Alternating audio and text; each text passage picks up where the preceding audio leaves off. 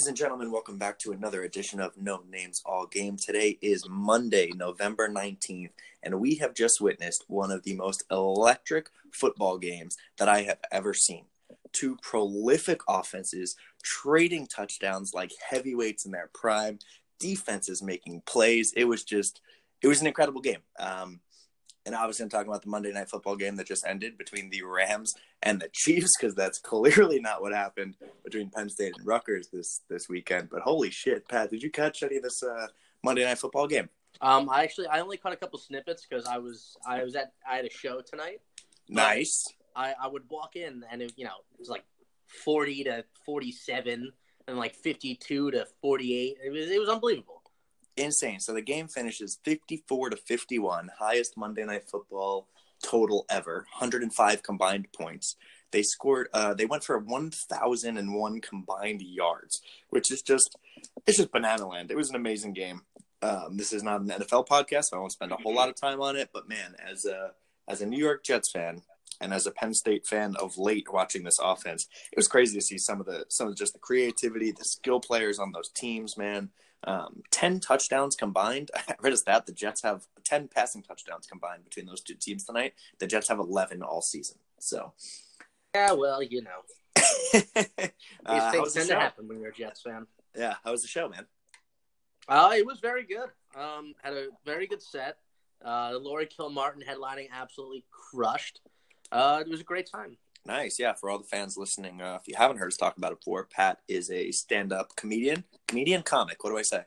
Either works, to be honest. I feel like you got to be in the biz to say comic. Yeah, I'll say comedian. You can say comic, but yeah, Pat, very funny guy. If you're in the LA area, check him out.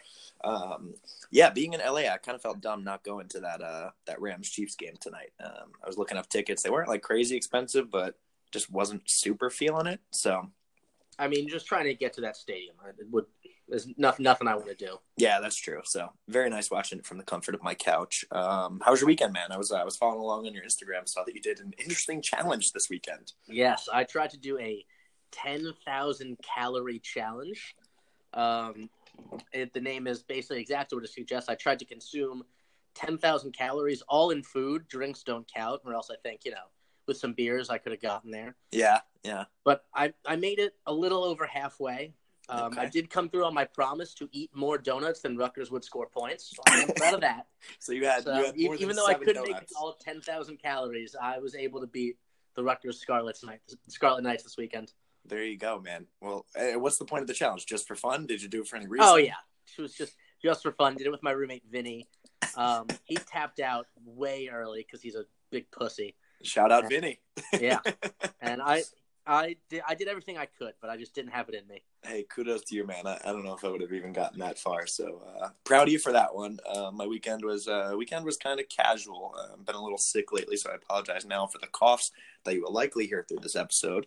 But I did get to I tweeted this out last week. I got to meet legendary punter Pat McAfee, which was awesome. He was here in LA. So I was at work in Venice, and I saw him tweeting that he was playing a game of horse against Lamar Odom at the Venice basketball courts. So went over there, and lo and behold, there they are. And it was like 10 a.m. on a Thursday. So, I mean, the crowd was only about 15, 20 people. So once they were done, they were just kind of hanging out.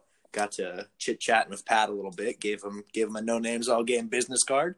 I'm sure he'll be showing everyone. Oh yeah, I mean, he said he'd love to be on the show sometime. So I'm holding out that hope. Did he actually say that? He did, and I mean, he's an awesome dude. Like Did he mean it though? No, I mean, I think. Well, here's the thing. My friends were ragging on me too. They're like, "Yeah, right." I was like, "Listen, obviously he's a nice guy, and he's going to say that, and he's super, super busy. Like, we're not going to get him on the show, but it was cool that he took a couple minutes and was just chatting with me about Penn State, That is cool. So we were talking, I told him to keep an eye on our boy, Blake Gillikin, even though he's having a little bit of a down year. And then he started telling me a story about how he almost went to Penn State. So hopefully maybe we will get him on the show one time and he can tell that full story. Apparently he was like all set. He took an official visit, and then, ironically enough, Mike McQueary told him he wasn't, Penn State material. So again, take that for what you will. My friends thought that was just a dig. I think it's serious. Who knows? But here nor there, we are here to talk about Penn State versus Rutgers, and quite the opposite of tonight's Monday Night Football game. This was a snooze fest. Penn State gets the win, improves to 8-3 on the season. But we were 28-point favorites, something like that, and the game finishes at 20-7. A lot of things to be frustrated about in this game. A lot of things to be upset about, and I was pretty openly negative on Twitter during the game. We're on the West Coast, so it's a 9 a.m. game. Did not go to the bar, so I was just watching at home, kind of live tweeting, getting in there with some of the Penn State Twitter, and yeah, it was frustrating, man. So I think what we're going to do for this episode, we're going to shake it up a little bit. We're going to give out our awards to start like we always do. We'll give out our lion and our lamb, most valuable and least valuable. And then instead of good, bad, and ugly, we'll break it down into a couple of topics or segments, whatever you want to call it, and we'll kind of talk through the game. So let's start with the positives as always. Who is your lion for this week? I've gotta go with Micah Parsons. Damn it! I got to stop letting you go first because you always take the guy I want. Hey man, 7 tackles, was 1 away from being our leader with a sack and 2 tackles for loss. And once again, he just shows the ability to always be where the play is happening. I can't believe just the sort of presence on the field this kid has as a true freshman is really incredible. We're going to see we've already seen great things out of him as a freshman, and we're going to see some really great things in the years to come. Yeah, it's amazing. He had that one strip sack with the forced fumble. Unfortunately, we couldn't fall on it, which is we never can plague this year. But that was just awesome to see him rushing like that. A couple things that I loved was when they allowed him to rush off the edge. So there was a couple plays, one in particular on that goal line. I think it was the goal line stand where they dropped the Philly special, which we'll talk about later. But man, he just came off the edge and dropped the running back in the backfield. I think it was for a no gain, but I mean they were on like the 3 or 4 yard line, and the quickness that he gets in there with was just awesome. There was another one. It was somewhat early in the game. We had Rutgers. They were on their own, 15-yard line. It was a 3rd and super long. And they let him free from the middle linebacker position. And if you watch the clip, I'll try to get a clip of it and post it. I mean, he starts maybe 8-9 yards off the QB. By the time the QB drops a couple of yards, you're talking he's covering 10-12 yards. The play resulted in a completion, but he was right there in the face of the quarterback. And it's just that athleticism, that quickness, man, it's super exciting to see him transitioning from just a freak athlete to like a real linebacker. Like you remember this dude was a DN/running back. And I was going to say, this wasn't even the position he played in high school. Yeah. So like we talked about how he can play anything. Like, I remember in the high school circuit when they would go to all the camps, like he would line up against defensive backs and like beat them one-on-one as a wide receiver. So like, again, just a freak athlete, but to see him really settling into the linebacker role and then them being able to kind of get him up on the line as a pass rusher too, is just super, super encouraging. Cough number 1. But yeah, he did get his first start. So we talked about how we think he needs to start. The only the caveat there is wasn't quite because they thought he deserved it and bumped him over Koa like we expected. But it's because Cam Brown was actually he had to sit the first half of the game for what Franklin said, a minor violation of team rules. Of course, they're not going to tell us what that is. But either way, Micah got the start. He continues to lead the team. He has 65 tackles on the season. And as a guy who's not playing every down and sharing some time, that's amazing as a true freshman. Yeah, you can't expect any more out of the kid. It's really unbelievable what he's done so far this season. Yeah, wearing number 11. Shout out to LeVar Arrington. He's living up to that Stick City. So yeah, Micah, you're absolutely the lion of this game. There's only one other guy that I could think to give it to, and that's Pat Fryermuth. 3 catches, 2 touchdowns. He had both of our touchdowns. Fairly easy kind of dumps. The first one was like a 6 or 7 yarder, but he did have like a 23 yarder right before that, which was his only other catch. And then the other one was a nice kind of little fade up the right side into the end zone. But he's got 6 touchdowns on the season. For a true freshman, we talked about this before. He is a bit older, so he's 20 years old. I was trying to look as to what happened that he's so much older as a freshman. The only thing I saw is that he did 5 years of high school because he transferred, I guess, 1 year and had to make up for something or other. But as a true freshman, when the tight end position was kind of murky coming into the season, we lose Gesicki. You look at guys like John Holland, who had been, in and out, Nick Bowers, who had been banged up, Danny Dalton, who hasn't really put it together yet. This kid has just completely taken over the role as the starting tight end. You don't even see the other guys get reps at this point. And he's got the trust of Trace and of the offense. So.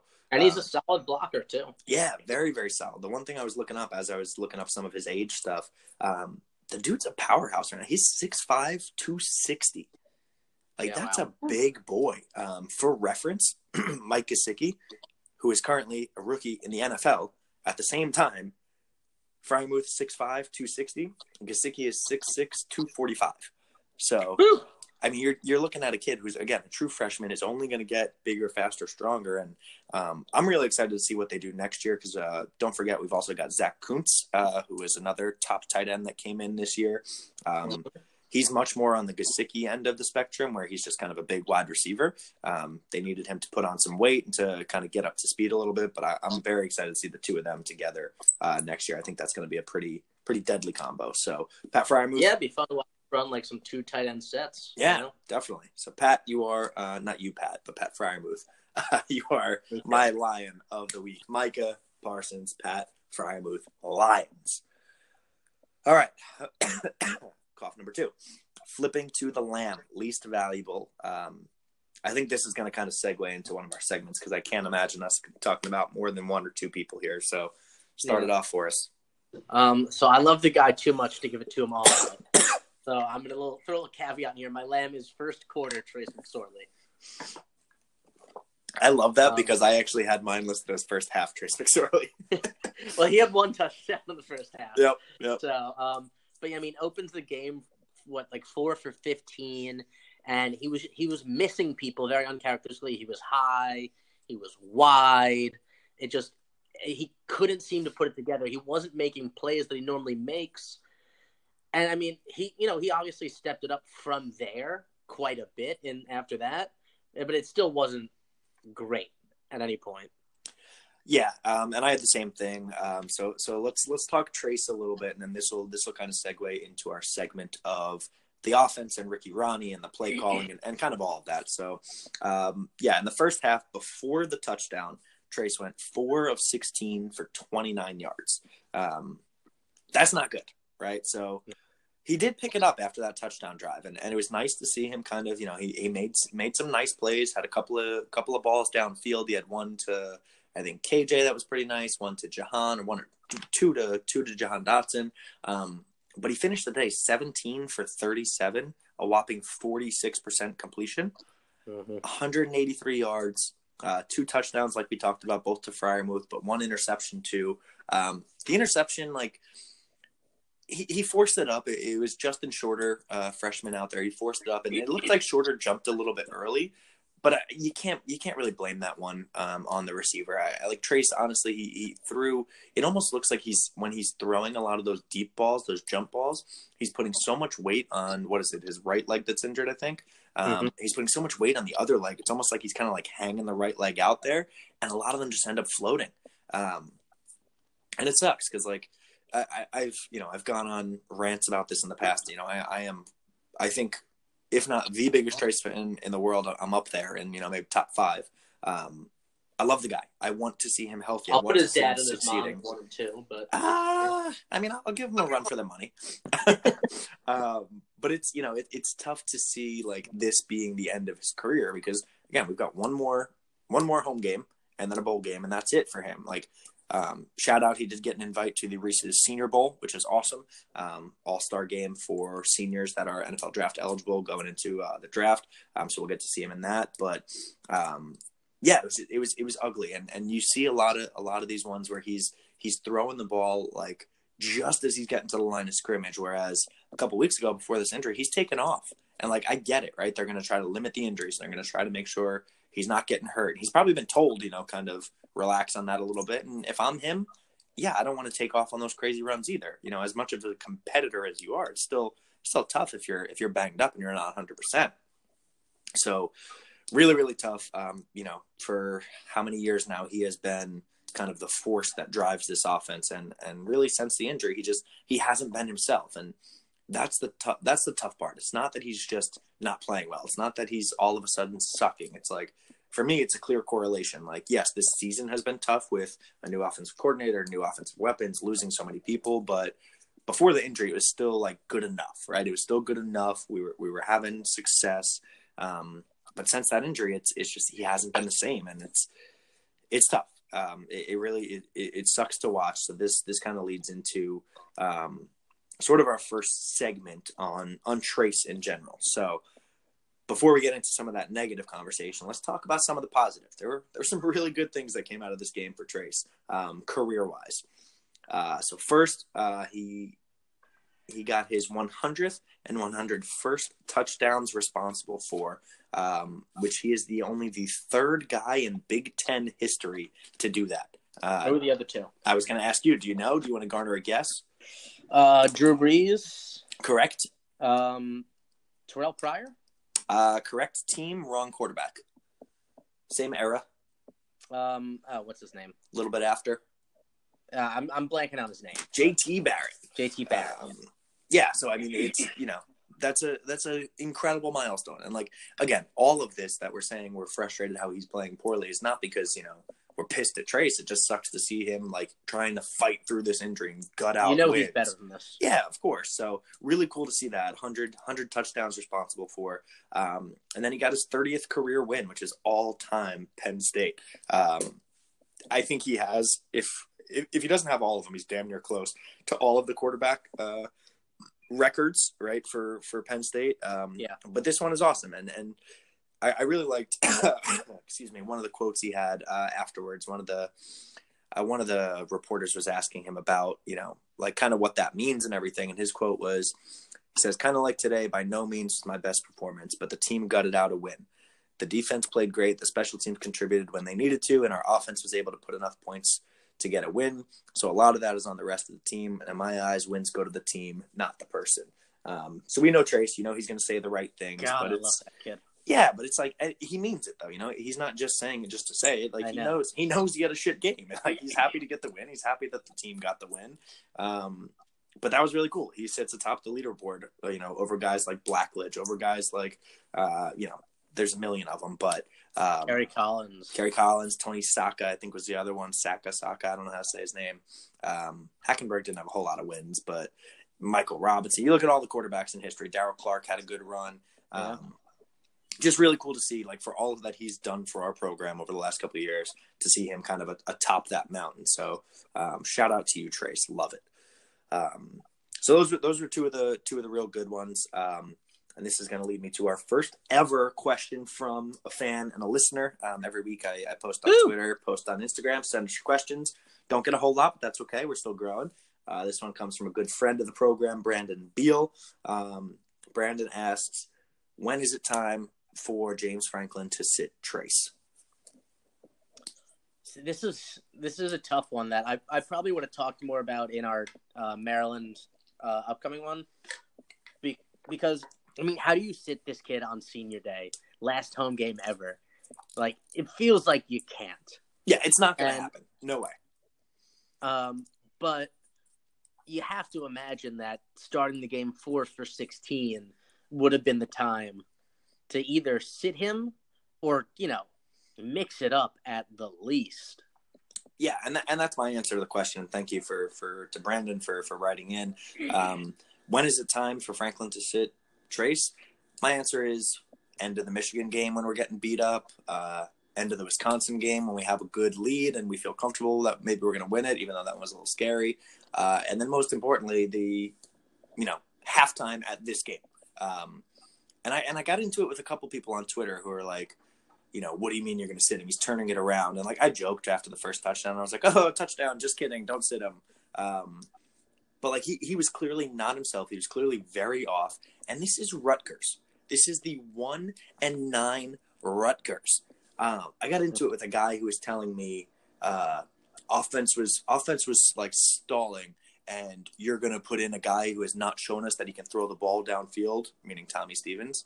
Mm-hmm. And I'm sitting there going, he hasn't really had the opportunity to show he hasn't had the opportunity. 2, if you're not confident in your backup, who you convinced to stay for next year where he could have transferred, that he can't move the ball against the 1-9 Rutgers? Like, what does that say about you as a program, as a head coach, as an offensive coordinator? Forget about, like, we need Trace to beat Rutgers. Get the fuck out of here, man.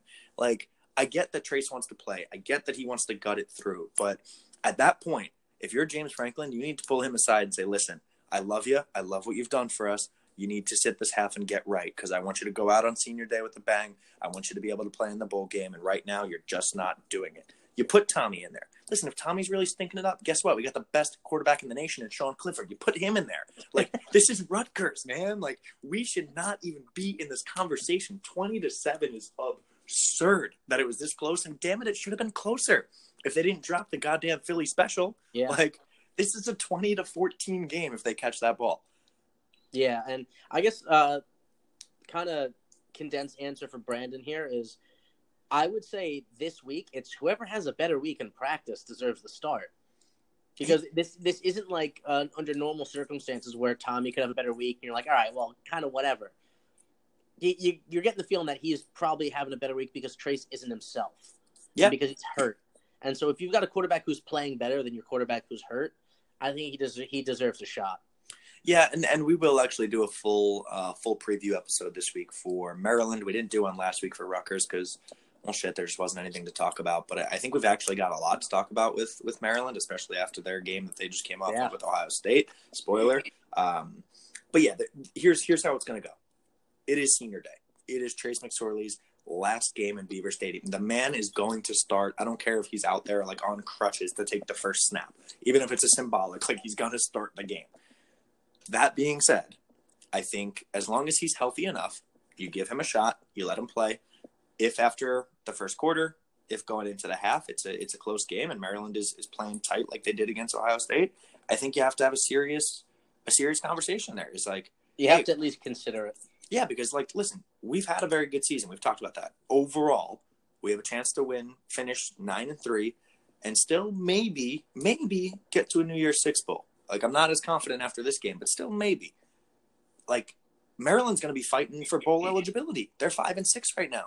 They're going to give us everything they have, right? So, like, yes, I agree that it has to be a serious conversation for this game. Trace will start. I would put my life savings on that, which isn't much, but I would still put it on there.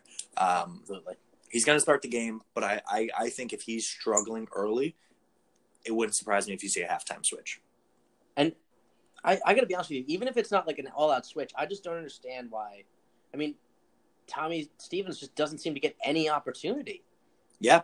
We kept him here for a reason. It was to be more than just a backup quarterback. He didn't play a single snap, I don't think. Yeah. He had an Instagram post yesterday. It was a picture from the game, and the caption was just the snoozing emoji. Like, hey, you're sleeping on me. Which, I don't know, take, subliminal Instagram posts for what you will. Listen, he's got the right to be frustrated. Yeah. I mean, and in limited action, I think he's something like, I don't know, what is he, 6 for 9 or something like that? Nice. He had that one nice touchdown to Freiermuth. They just run him all the time, which will be a nice segue into our next segment here is Ricky Ronnie and the play calling. So we have talked about this one for a while. Ricky Ronnie has had I would say, subpar year as offensive coordinator. He's a first-time offensive coordinator. And let me preface this with this, too, because I hate being negative and I hate talking shit on people in the program because, again, we do this podcast because we love this program. We love this team. We love this sport. At the end of the day, if I get to meet any single one of these guys, if I ever get to talk to one of them, like, I'm going to tell them how much I love him. Like, I love Ricky Ronnie as a person. I'm sure he's a fantastic person. I think he's probably got a beautiful family. I'm sure we'd sit down and have a great beer together. As an offensive coordinator, I'm a little worried. Going to read off some stats for you, and then we'll talk about kind of how we game planned this. Rutgers is allowing 33 points per game, which is good for 95th in the nation.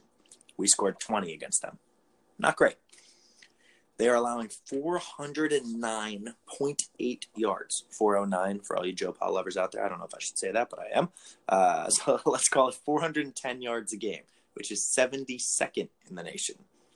Of those 410 yards, 221 rushing yards a game they are giving up. 110th in the nation. Passing, only 188. Actually good for 21st in the nation. I do have to admit, I was really impressed with Rutgers' defensive backs. Yeah, so let's go inside the mind of a Ricky Ronnie. All right, this team, Rutgers, they got some good defensive backs. They're letting up only 188 pass yards, but man, they're giving up 220 on the ground. You know what we should do? Let our hobbling Trace McSorley throw the ball 37 times. What? Like, am I insane to think that's just a dumb move? Yeah, the only counterpoint I would have to that is that Miles Sanders was only averaging 3.3 on the ground. It's not like he was lighting the day up yesterday. I mean, on Saturday. No, he wasn't, but I think that also has to do with the game script. Is we were forcing a lot of passes that put us in third and longs, right? Where we have to then keep passing. Yeah. I don't know. The goddamn screen passes. I'm so over the swing passes. It felt like we did that to Miles like 6 or 7 times this game. It's probably only 3 or 4. But what kills me about the swing passes is it almost seems like every single time it's very flat, where like the running back is almost directly lateral with the quarterback. So he has to kind of stop, make a defender miss, and then go. Like I get trying to get your guys in space, right? Totally get that. But that's got to be more of like not a full-on wheel, but man, lead the guy downfield. Let him get some momentum going. You know, run a little corner in screen like they did with KJ that one time, which was great. It just seems very, very predictable. And we've talked about this where the offense doesn't really have an identity. You know, it worries me. And, you know, that's another question. You see everybody talking on Twitter about fire Ricky Ronnie.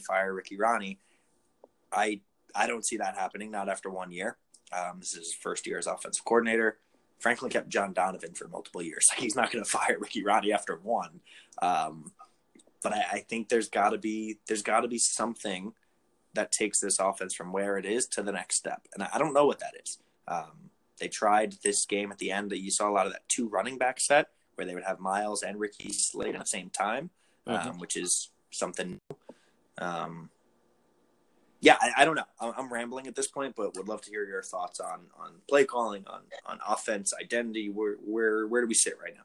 Yeah, I mean, I know I say this pretty much every week, but I can't stress the importance of making teams allocate resources to, like, things that you might not even do. Things like bringing in Tommy Stevens to run or pass. You know, having the lion out there. Just running different plays, things that defenses have to account for, where even if you don't run that play, now there is focus away from the play you are running. And like I know I say it every week, but Ricky Ronnie seems totally incapable of doing anything that isn't just completely vanilla. Yeah, and I that's the part that worries me is like, okay, great, you're trying this 2 running back set with Miles and Ricky Slade. Okay, cool, different wrinkle. This isn't the time to do that when you're up by 10 points against Rutgers, a team you should be blowing out of the water. Like, you should be trying that when you're up 45-0 against Rutgers in the 4th quarter because shit, we got time. Like, it seems like we're very, I don't want to say conservative, but it is. Like, and we're taking shots down the field, but it's just Ricky Ronnie seems incapable of taking risk. Yeah, he doesn't know how to get creative with his play calling, and I think that's just a huge problem with our offense. Is that teams they have to prepare for talented players, but they don't have to prepare for the unknown. Yeah, and I mean, I think there was a lot of promise after, because you remember he called the game, the Fiesta Bowl against Washington last season, because Moore had already taken the head coaching job and left, and we put up some points in that game, and it was exciting, and we saw Saquon take off for like an 80-yard run, and we saw some big plays, and it was like, okay, this is going to be good. Like, we know we're losing some skilled players, but this is going to be good. And it's been disappointing is all I'll say. Like, and you can only hope that from year to year with experience, with hopefully a lot of guys returning. Again, we'll get into that in another episode. You hope that he takes that leap from year 1 to year 2, because if we come out next year with the same sort of predictability, it's going to be scary. So I don't want to get too far ahead. I don't want to spend too much time on this because hell, we've been talking about it for however long already. But yeah, just it's a concern. I hope we can gut out a win against Maryland and get into a great bowl and put this season behind us. But that will be top of mind for me. Last thing on the offense, what was it? Our first or second drive, we get down into, I don't know, the 3 or 4 yard line. It's 4th and goal, and we settle for a field goal. It's fucking Rutgers, man. Punch it in. All right. Yeah. I'm done venting. I apologize. Anything else on the offensive side of the ball that we want to touch on? I loved the young receivers finally getting a chance. Our upperclassmen just really were not getting it done, and I love the fact that Franklin finally pulled the trigger. And three leading receivers, KJ, Jahan Dotson, and Pat Fryermuth, all young guys. I love seeing that. Yeah, and you saw Justin Shorter was in. I think it was a run that he actually got his yards on. He did.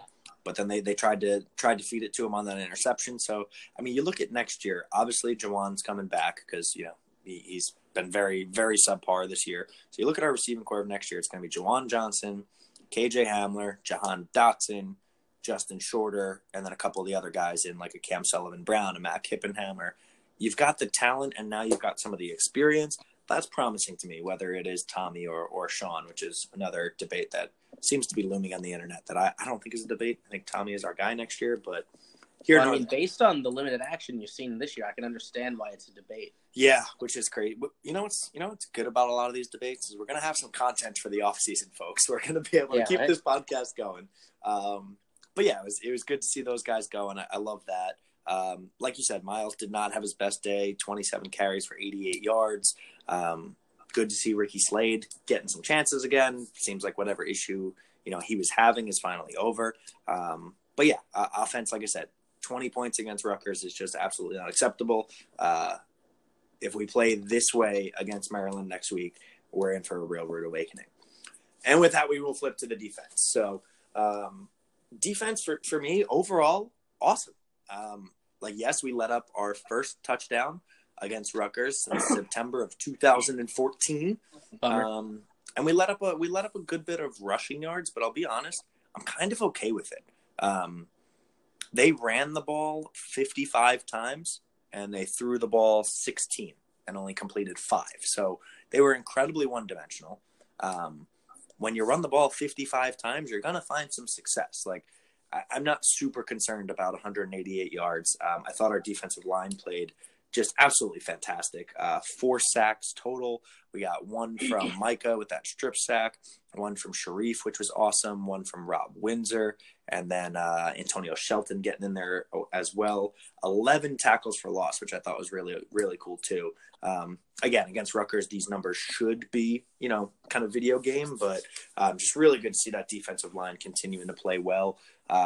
With 4 sacks, that brings us up to 37 total sacks for the season. So if you guys have been listening, we have partnered with Coach Spencer, Chaos, for his Sack Hunger initiative, which is for every sack they have this year, they're donating a turkey to a local food bank in State College.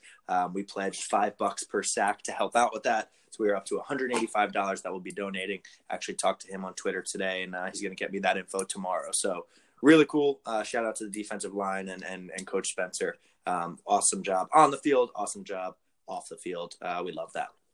Yeah, way to go, guys. I can't tell you last time I was so happy to spend money. I like that. Yeah. Going to a good cause. Yeah. And hey, happy Thanksgiving week, guys. I probably should have said that at the top of the show. But yeah, really, really good performance from the D-line. And it's funny, man. We gave some crap to the D tackles early on. Rob Windsor has really come on. He's been playing fantastically. And the more I look at Kevin Givens, I think this is one of the cool things about how you and I watch this game is we've said this from the very beginning is we are not experts. We're not going back to rewatch and dissect plays. We're kind of just taking it at first glance like a regular fan would. So we've given shit to Kevin Givens and Rob Windsor up the middle. I think if you look back at the tape, I think Kevin Givens has quietly had a really good season, being that nose tackle type, eating up space, getting in the backfield. He had a couple of big plays in this game. He had the one on that goal line stand where he just dominated the center of the guard and got in the backfield. Yeah, overall, I think you can't be mad at our defensive line for the majority of the season and definitely this game. Yeah, I guess really the big problem with our defensive line, and like you saw it a little bit in this game, but more so throughout the season, it's just kind of inconsistency. And it does have to do with just kind of the way our defensive line plays, the style of play.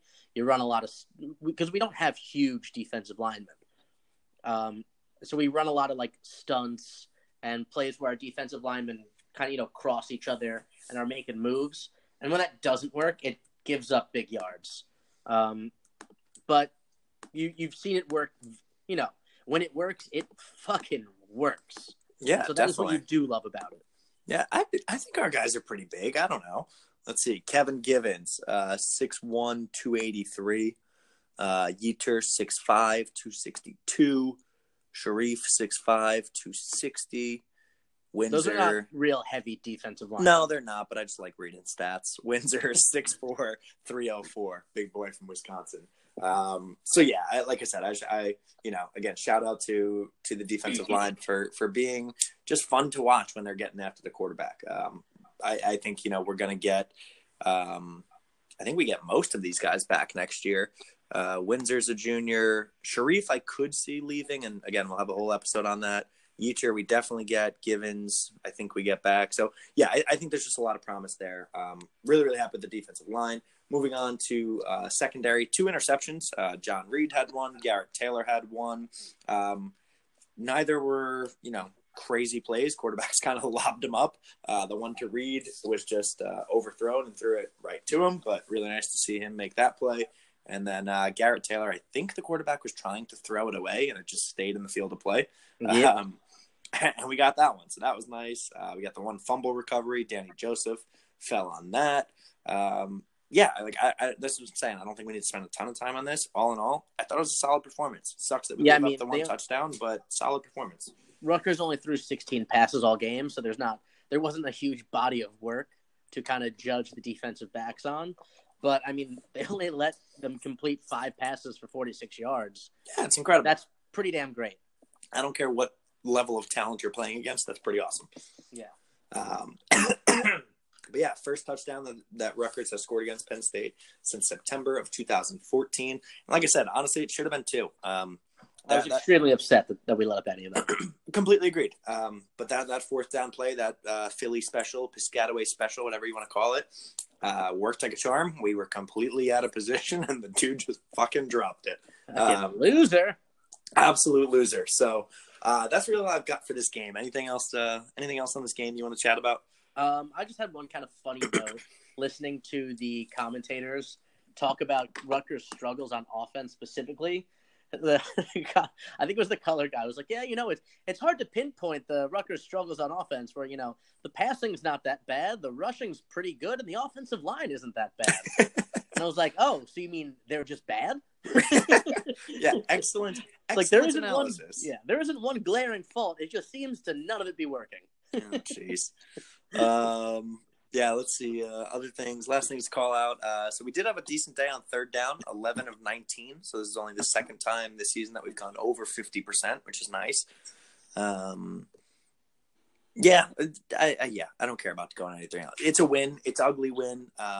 What this means for our rankings. So we are at number 15 in the AP. I think at this point in the season, like AP doesn't really matter because college football playoff rankings are out, right? So we were number 14 in the college football playoff rankings last week. So like I said, we're recording this on Monday night. We will find out where we stand tomorrow when the new rankings come out. I don't think we move. I think we stay right at 14. If anything, we get worse. I don't know if we get worse, but I don't think we move up. So if you look at the teams above us that lost, West Virginia lost. They were number 9. I don't think they fall that far because they still have an impressive year. I think this is only their second loss. I think they probably stay in that, they were number 9. They'll probably drop to, 12 or 13. Syracuse, number 12, lost. So I think they definitely fall way down.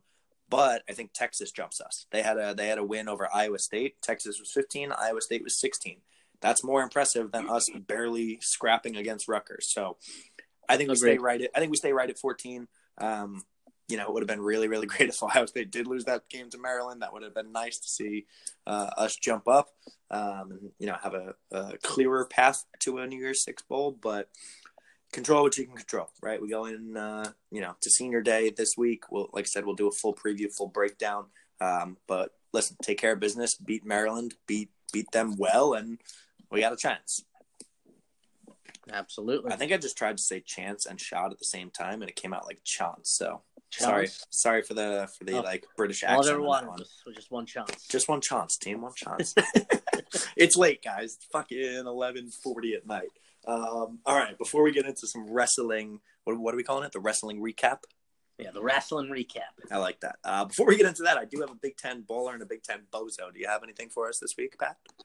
I do not. All right, that's fine. This is one of our like inconsistent segments. Next year, it'll be much better. Another one of our inconsistent segments is PSU in the NFL. Again, next year, next season. This is first season. We're getting all the kinks out. My Big Ten baller is actually Maryland running back Anthony McFarland. This dude torched Ohio State's defense. Ran for 298 yards on just 21 carries. So, yes, if you're doing the math at home, that is 14 yards per carry and 2 touchdowns. He just had an incredible day. That game, and like I said, we'll talk about this more in our preview. That game was just really, really exciting. And he led the way for Maryland, which I thought was awesome. Conversely, my Big Ten bozo is quarterback for Maryland, Tyrell Pigrome, who had a chance to win the game in overtime, which I loved that call. Loved that call. They go for 2 and say, fuck it, we're going to win the game right here. Has his man wide open in the end zone and just misses him. Like, you feel bad. So, like, I'm sorry I'm calling you a bozo because that kid probably just, like, hated himself after that game. But that's showbiz, baby. I mean, that's how it goes. So, yeah, Tyrell Pigrome, you are my bozo. The only other bozo I got, too, did you see this? Michigan State lost to Nebraska 9-6. Ugh. Like, how did we lose to that? How did we lose to that team? This is the craziest thing about college football, and this is why we love it, because like nothing makes sense. Every week matters.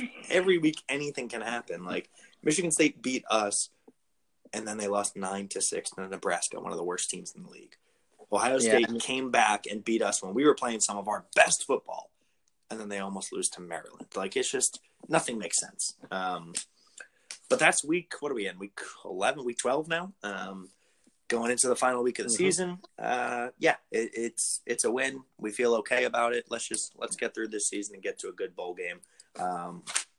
That's all I got for football. Pat is going to bring us into our wrestling recap, second edition ever. I hear there was a tournament this weekend. There was. We had the Keystone Classic this weekend, which is a tournament of mainly Pennsylvania teams, a couple outliers they let in. But, I mean, Penn State is, quite clearly the best team in the field there. In case that wasn't clear enough, Penn State made it extremely clear by bringing home 8 of the 10 weight class championships. Nice. And absolutely dominating. The only weight classes we didn't win were 125, which went somewhat disappointingly, and then 149, which we could have won, but I'll explain later why we didn't. So 125, I won't get too into. We entered 2 guys at that weight. Neither of them won. Both of them lost their first matches, won the next 2, and then ended up losing. Very disappointing outing, but it was neither of our really blue chip prospects, so not super worrying. And then at 133, we had Roman Bravo Young, baby, the guy who made the big impression in the opening match. Oh, great name. True freshman, too. Brings home the championship, gets a first-round bye, and then a pin in 38 seconds. Damn. Oh, yeah, it was great. Was up big in his semifinal match when his opponent had to injury default and leave the match. So it goes on to the finals where he wins 24-9 tech fall, which I believe from the looks of it was just an absolute takedown clinic. Damn, that's amazing. So a couple questions there. I'm going to educate the listeners while I educate myself. In a tournament, you said you had a first round bye. How many rounds are there to win that weight class? It was first round, quarters, semis, and finals. So 4 matches total. Yeah, 4 matches to win. One of them was a bye. Yes. Got it. Okay. So and for the higher seeded guys, it'll usually take 4 matches to win a regular tournament. Okay. So our boy got the bye because he's the man. Then you said something about an injury to fault. Injury to fault. So I'm not sure how it happened because unfortunately I didn't get to watch the matches. But in the middle of the match, somehow the Bravo Young's opponent from Harvard got hurt in what was not an illegal move. So he couldn't finish the match, and the win goes to Bravo Young. So 2 things there. Again, one, first of all, I love that because the way I hear that is our guy fucked him up so bad you couldn't even finish. You're hurt. And then the other thing, I love how you phrase that. It was not an illegal move, which tells me that maybe it was a little sketchy. No. I mean, just the reason I clarify that is because, say, if a wrestler does pull like an illegal move and hurts the wrestler and he can't continue, the wrestler who got hurt actually wins the match. Ah, interesting. Okay. Yeah. I was just messing with you. I would never question our guys of being illegal, but okay. Roman Bravo Young. Good shit, man. Yes. And he was up big at that point anyway, so, he didn't need to hurt him. Yeah, I didn't watch it. I'm going to take it as he hurt him real bad and the guy had to leave. All right. And then we had Nick Lee at 141, also bringing home a championship. Gets the first round, wins by 16-0 tech fall. Dominant performance. Second round, gets another tech fall, 18-3. In the quarterfinals, gets a pin at 4 minutes and 7 seconds. And the semifinals brings home another tech fall, 20-3. And then I don't have the picture here of how he ended. I think he got another either tech fall or major decision in the finals. I unfortunately don't have that information in front of me. I thought I had it. It's all right. So we're taking it as he cruised to a victory as well. It's a championship. Yes, Nick Lee with a very dominant performance. You love to see it. Not as cool of a name, but Nick Lee, we won't hold that against you. And then, so at 149, we entered 2 guys. We had Brady Burge, who's a freshman, and we also had Jared Van Clearen, who, again, is another freshman. Van Clearen started the home opener match and won by an early pin, made a big impression. So both of them win their first matches. Van Clearen by a pin at 1:56, and Burge by a tech fall 20-5. Second round, Burge wins by another tech fall 18-0. Van Clearen with a 12-4 major decision, which is a major decision is if you win by 8 points or more. Nice. In the quarterfinals, Van Clearen gets a 14-3 major, and then Burge gets a 13-4 major, and then they faced each other in the semis. Oh, so this was kind of the big match for Penn State. Van Clearen was up most of the match 2-1, gets a takedown, lets up this escape to Burge, but then late in the match, Burge gets a takedown to make it 3-2 and rides out Van Clearen to get the win. Now, unfortunately, he actually got hurt and couldn't wrestle the last match of the day, so he took home second place. So, I mean, really, it looks like the reason Penn State doesn't win this weight is because Burge couldn't wrestle in the finals, or else he probably would have won. Van Clearen did win his consolation match 7-4, and then actually lost his third place match 2-4. So a bit of a disappointing day for Van Clearen. First of all, losing the inter squad match, which is going to give Burge a leg up in the starting lineup, but then also not being able to take third is a disappointment for sure. Yeah. So how does that work? How many people can we enter in a weight class in a tournament? So in a tournament like this, the Keystone Classic, it's what's considered an open tournament. So we can enter one guy per weight class, like as our team, and then as many guys from our program can enter as open competitors as they want. Got it. So in this match, head-to-head, our guy versus our guy, who was going for the team? I believe Clearen was. Okay. So is that, like, did they talk about that as strategy? Like, hey, like, let me win this one because it's team points, or? Oh, no, absolutely not. All right. First of all, Penn State was going to run away with this no matter what. Right. They were just by far the best team. And secondly, even if they wouldn't care as much about winning the Keystone Classic as, seeing who the better wrestler is. Yeah, I mean it's competitive. Obviously, you want to put your best out there, and you want to show your coach and your fans and everyone that you've got it. For Penn State, tournaments like this, like the Keystone Classic, are really used for the weight classes where there's disputes as to who should be the starter to see who the better wrestler is, and to get guys reps who might be red shirts or stuff like that. Sure. I'm going to ask a lot of dumb questions, but hey, this is how we're learning. No, feel free. I'm sure a lot of our listeners are on a similar page with you when it comes to wrestling, so they'll absolutely interrupt when something that isn't obvious to you comes up. No, I like that. So last one on this match. So our two dudes go head-to-head. The guy who wins gets hurt and can't fight in the finals, right? Yeah. Can't wrestle, not fight. That's a bad term. Talking okay. about like Cobra Kai. Why don't they let the guy who lost that semifinal then take his place? Not how it works. No, they just default. The other guy Yep. wins. Yeah. I don't like that. I'm gonna write a letter to someone. All right, let's keep going. All right. So then at 157, we have Jason Nolf, the man. Yeah. Probably the best pound-for-pound wrestler in college wrestling right now. Gets the first round bye, of course, because he's Jason Nolf. Round 2, takes a pin at 215. Wins a 23-10 major decision in the second match. Seems like an absolute takedown clinic there. Then picks up another pin in his semifinal match at 2 minutes, 23 seconds. And then in the finals, picks up yet another pin at 4 minutes and 46 seconds. Dominant outing by Jason Nolf here. It was I wasn't able to watch the matches because they weren't televised anywhere that I could find. But from what I could tell, the second match looked like Jason Nolf was just kind of going out there trying to get a workout. 23-10 looks like it looks like he just took him down about 11 times and let him up 10. Damn. So sounds like we're going to be hearing a lot. Nolf. Yeah, sounds like we're going to hear that a lot this year. Yes, that is basically what you could be expecting from him so far, for the rest of the season. Love it.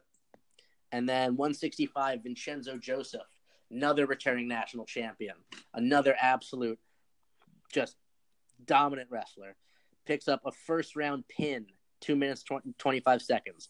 Round 2, picks up another pin at 31 seconds. Not That's to be amazing. outdone by the Young Guns. In the quarterfinals, a third pin at 4 minutes, 25 seconds. In the semis, a fourth pin, 2 minutes and 13 seconds.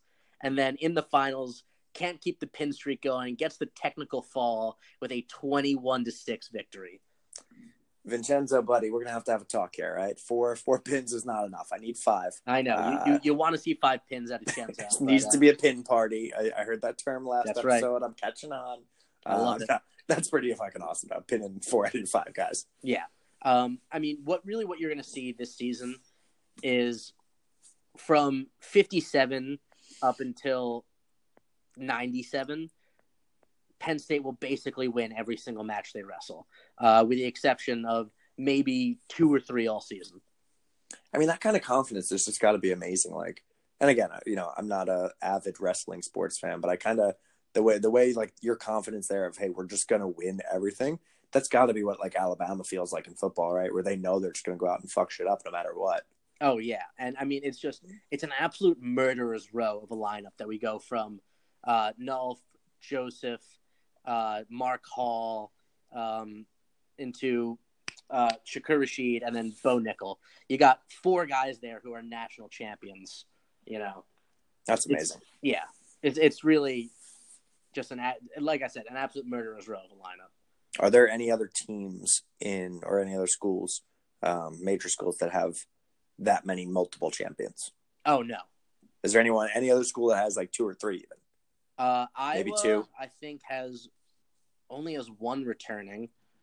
I don't think there's any school that has more than 1 national champion returning. We'll have the stats department look that up. We don't have a stats department. Spoiler alert. We'll have to look that up because that's pretty cool. Like, how many do we have? How many returning national champions do we have? 4 from last season. 3 from last season, 4 overall. Yeah, that's amazing. I guarantee if we look that stat up, there's not many, if any, that come close to that. No, of course not. So we move on to 174, where Mark Hall puts up in his round 1, picks up a pin at 335. In the quarters, picks up another win at 440. And then from here on out, it was a little disappointing to see his competition get so close. So he picks up a 5-0 win in the semis, which, it's fine. Yeah, it's good enough. I'd like to see a little more dominant. And then in the finals, only wins 6-4, which is not exactly what you'd like to see. My guess, though, is that most of those points from the other kid coming off escapes. You'd like, kid takes home, the title. You're never disappointed about that, but you'd like to see a little more dominance out of Mark Hall this year, especially if he's going to try and rebound from a tough loss in the finals last year to become a national champion again this season. Right. So a win like that, like it's a win, but it's almost like if like Penn State football beat Rutgers like 20-7 or something. Yes, Like, and I mean the kid he beat in the finals is the 18th ranked kid in the nation. So okay, no scrub. all right. TLC A solid reference, wrestler, no but he should be able to beat him better. All right, I respect it, Mark. Yeah, we'll have a word. Yeah, exactly. Listen, these guys are going to hear it from me. All right, I'm an expert on this shit. So then we move on to Shakur Rashid at 184. Big boys, let's go. Oh, yeah. So his first match picks up a pin in 34 seconds. Love to see it. All of these guys that you're talking about, pins in 34 seconds. Like, if I went up against someone, like, and I'm talking, like, let's go, like, equal capability. Like, I have no wrestling experience. Give me someone who has no wrestling experience, same size. I don't think I could pin anyone in 30 seconds. Like, no, that's amazing. I mean, it's really quite incredible. That's really incredible. It's really like rare to see kids get pinned that quickly, and to see our team doing it with somewhat regularity in this tournament is really something else. It's child's play. Yeah, it really is. So he gets the 34-second pin in his first match, and then in his second match picks up another pin at a minute 08. So another just dominant performance. In the semifinals, wins a 15-0 tech fall. So that's, I mean, again, complete dominance. Yeah. And then another pin in 1 minute in the finals. Jesus. So Shakur Rashid had in, I think, 4 matches, had a combined, like, 6 minutes of mat time. A really, really dominant performance from him. Good shit, Shakur. Shakur, like Tupac Shakur? Absolutely. My guy. And then we got Bo Nickel. Love him. Probably, I think, guy who's considered the second best pound-for-pound wrestler in the country this year. Moved up a weight class. Last year he was at 84. This year he's at 97. So he picks up a bye in the first round. Gets the pin in 37 seconds in the second round. In the semifinals, picks up another pin in a minute 35. And then the finals gets the 18-4 major decision. So, I mean, you would like to see him pick up another fall in the finals, but not much to complain about there from Bo Nickel. Yeah, absolutely. So we just run away with this tournament. Yes. Oh, I mean, it really wasn't very. I think we won by 90 team points. And how many schools are competing in this? Oh, I don't know exactly how many were competing in the Keystone, but it was at least 8. Okay, that's what I was gonna say. Is this like a 8 to 10? Is this like a 40? Yeah. Like, how do they work? Yeah, I think this was an 8-team tournament, roughly. Okay, and we won by 90 points. Did you say? Yes, it was quite lopsided. I'm gonna enjoy. I think we had 192 team points, and I think Penn came in second with like 102. I am gonna enjoy learning about Penn State wrestling, yes. And then shamelessly like ragging on people from other schools. Like now that I have a basic knowledge, anytime someone brings up college wrestling, they're like, "Yeah, I go to Penn State. What's up, bro? What's up? You want to talk about it? You want to talk about it? I know Bo Nickel. What's up?" And that'll be the extent of my knowledge for now. But hey, I'm going to learn throughout the season. So that is your wrestling recap. We got one more. One more. Oh, I thought that was the last one. Shit. 285 is really the most interesting one for Penn State. So we entered 2 guys again. 285? Yeah, 285. That's the heavyweight. Big boys. Oh, yeah. So we have Nick Nevels, number 2 in the country. I believe took 4th in the nation last year. He went up against our other guy, Anthony Kassar, who wrestled in our home opener. Okay. So first period, Nevels gets a bye, and Kassar picks up a pin at a minute and 20. In the quarterfinal match, Nevels wins by tech fall 21-6, which is extremely rare in heavyweight matches to see that kind of scoring. So you'd like to see that. Kassar picks up another pin at a minute and 20. And then, so they wrestled each other in the semifinals. So this is very telling to see what's going to happen for the rest of the season. Yeah. Kassar picks up a 7-2 win. Oh. And I believe picked up like 2 minutes and 30 seconds in riding time against Nevels, which is extremely impressive considering I think Nevels outweighs him by like 30 to 40 pounds. You can have that big of a discrepancy? So at the heavyweight weight, you see this happen because the limit's 285, but I think Anthony Kassar only weighs like 228. Oh, wow. Yeah. And so then In the finals, Cassar picks up a major decision win, 11-3. Neville's wins his consolation match, pin in 2 minutes 13 seconds to get to the third place match. Wins that one 10-4 by a decision. This is interesting because you got a guy in Neville's who's ranked as the second best heavyweight in the country coming into this year, and it looks like he might have already lost his spot.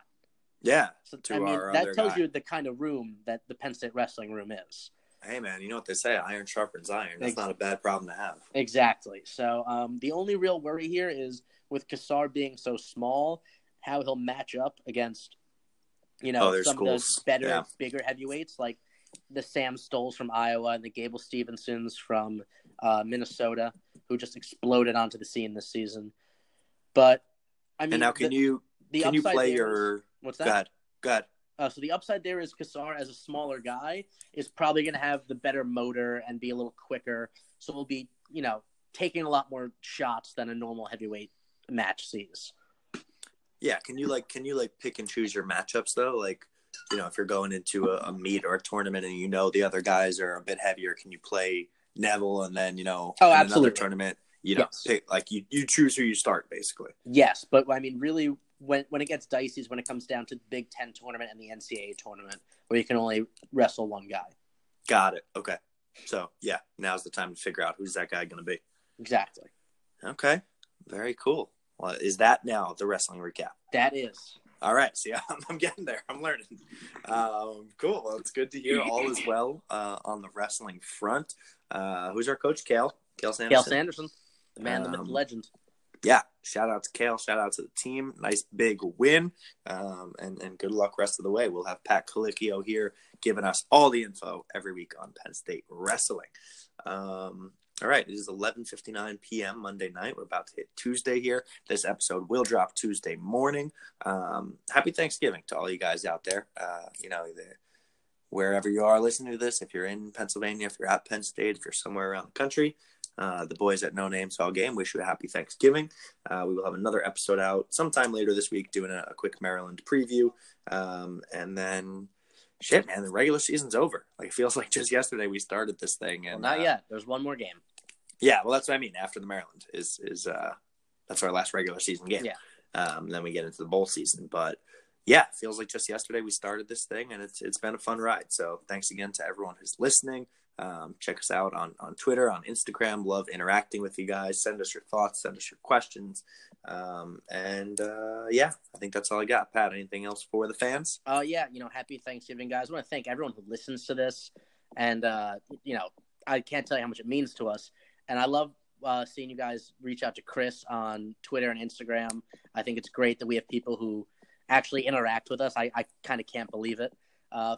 Feel free to reach out to me if you love or hate my opinions. I'm at Pat Colicchio, Colicchio, on Twitter, Pat_Colicchio on Instagram. And I actually do another podcast with my buddy Vinny. It's a stand-up comedy one called Goin' Nowhere Fast. GOIN apostrophe. We don't do two G's. No, can't do two G's. But yeah, thank you guys so much. Can't tell you how much we appreciate it here. Yeah, and actually, absolutely check out Pat and Vinny's podcast. I've listened to several of their episodes. Really funny guys. There's some great guests on there, so check them out. Get excited. Maryland is a 3:30 Eastern kick, so probably will be at the bar for this one. Last game of the season. Can't hold anything back now. We are